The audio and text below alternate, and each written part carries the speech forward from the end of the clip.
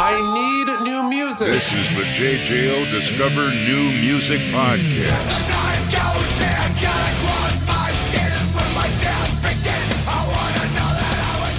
Joining me today is Alessandro V-Man Ventuella. Did I say that right? Venturella. Ventuella.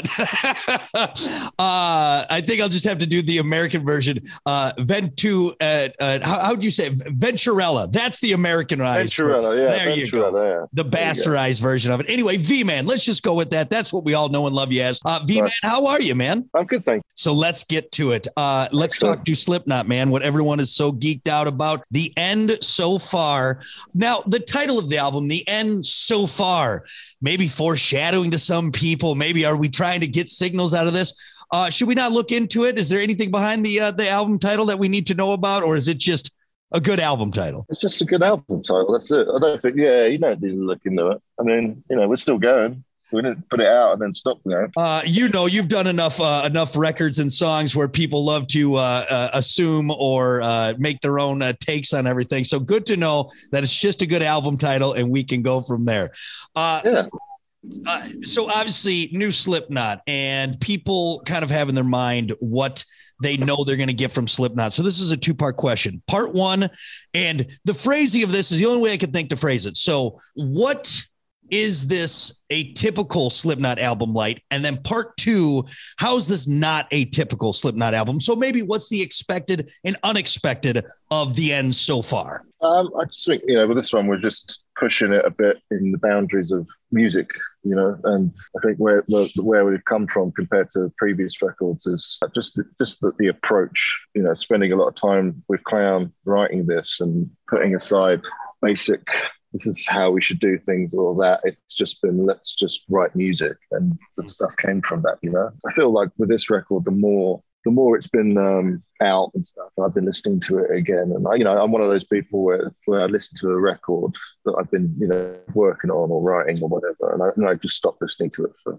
a very good time. And then since it came out, just listening to it and remembering all those little minute things that build up into layers, and they take seeing where the songs turn the direction of music, I feel like that's something that has not been done before with the band. And I mean, maybe certain aspects with like We Are Not Your Kind, it was starting to come there, especially like the interludes. They've now turned into pieces, and songs like Adderall, prime examples of that, where you had an idea, the idea just kept evolving and growing and layering and stuff like that. And then it just turned into this. I think that's one of the most amazing songs on the record, And that's what the record kicks off with. What can we expect from this album that Slipknot always gives us? Well, I mean, there's a bit in there for everybody, but it's also just the way that the album's been made and the way that we've done it is, I think, people are like, oh, I just want to listen to heavy stuff. It's like, well, you can. There's heavy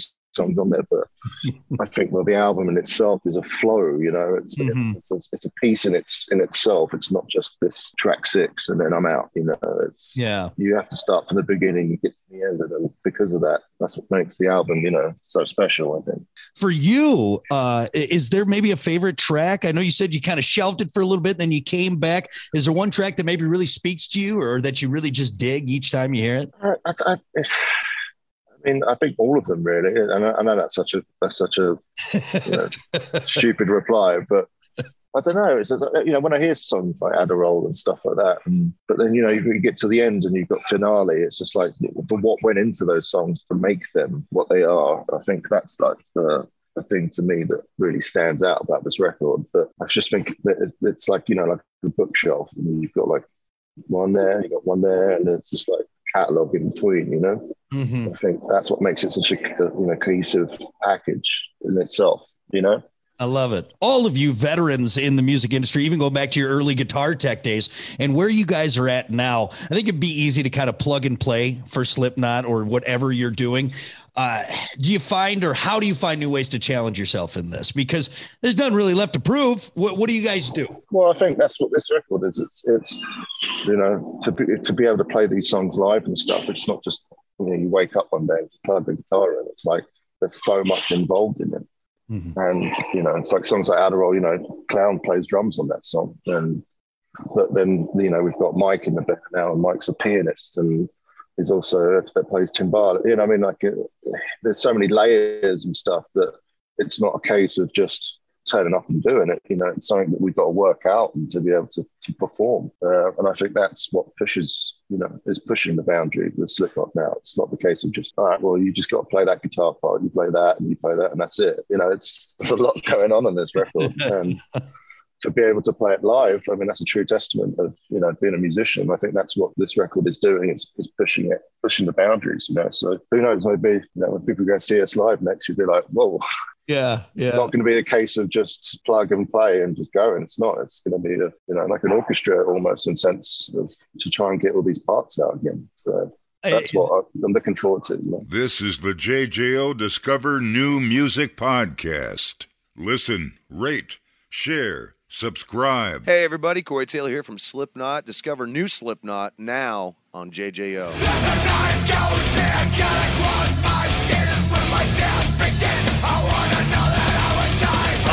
I'm sure you've heard every possible question about the mask, but I've always had one. Does the anonymity, the you know, that character, does it make you play different when because you've been playing for a long time?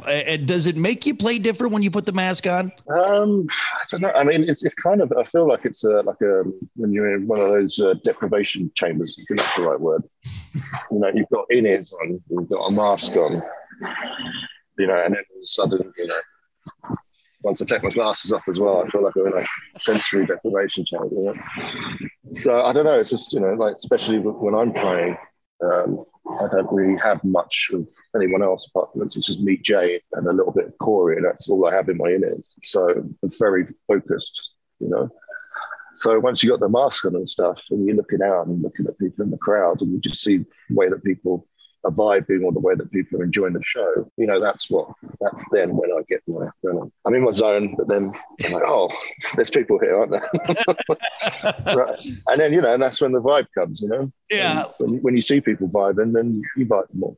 I feel whenever I put on a mask or a costume, I always get myself into trouble. So it's just very intriguing to me that you got to do that every time, and it works out. So, and one more thing too, because I know you recently got married in 2020.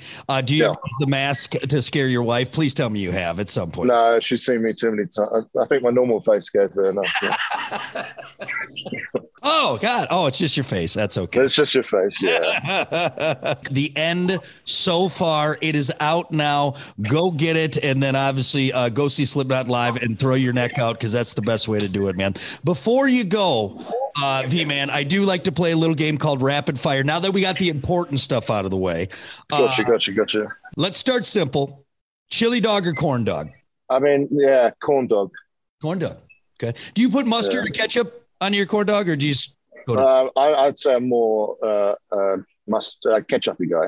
Yeah. Ketchup-y guy? That's good. We don't have corn dogs in England, so that's true. You know, I should have thought of a more UK answer for you. Bangers or mash? There you go. Bangers or mash. There you go. That's the only thing I can think of. Do you love bangers and mash? Okay. What about Bigfoot or the Loch Ness Monster? Who would you rather see? Bigfoot. Bigfoot. Sweet or salty? Salty. Would you rather have to fight the cast of Golden Girls circa 1988 armed with wiffle ball bats, or the cast of the Little Rascals armed with prison shanks when they're like little kids? Prison shanks. You're gonna have more of the Yeah. At least they're trying to like hurt me. The other ones I don't think would be trying to hurt me. If I'm going to be fighting someone, you know, I hope they've got a knife. If they've got older women with wiffle bats, it's not really fair, is it? No, that's true. And you're a bigger guy, you know, so I mean, it probably wouldn't be fair to those little old ladies.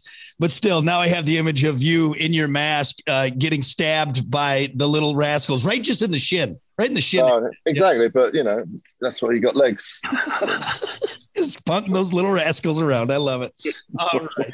Well, thank you for humoring me on that, V-Man. No worries. Once again, everyone, The End so far, brand new Slipknot. It's out. It's a treat, man. Stuff that we haven't heard, stuff that we had heard, all mixed together, and you're in for it, man. And of course, Slipknot out doing their thing that they do. Thank you so much for the time. I appreciate it, buddy. No worries. Thank you very much. Sorry for being late. This is the JJO Discover New Music Podcast. Listen, rate, share, subscribe. Discover new music now at WJJO.com, in the JJO app, or wherever you get your podcasts.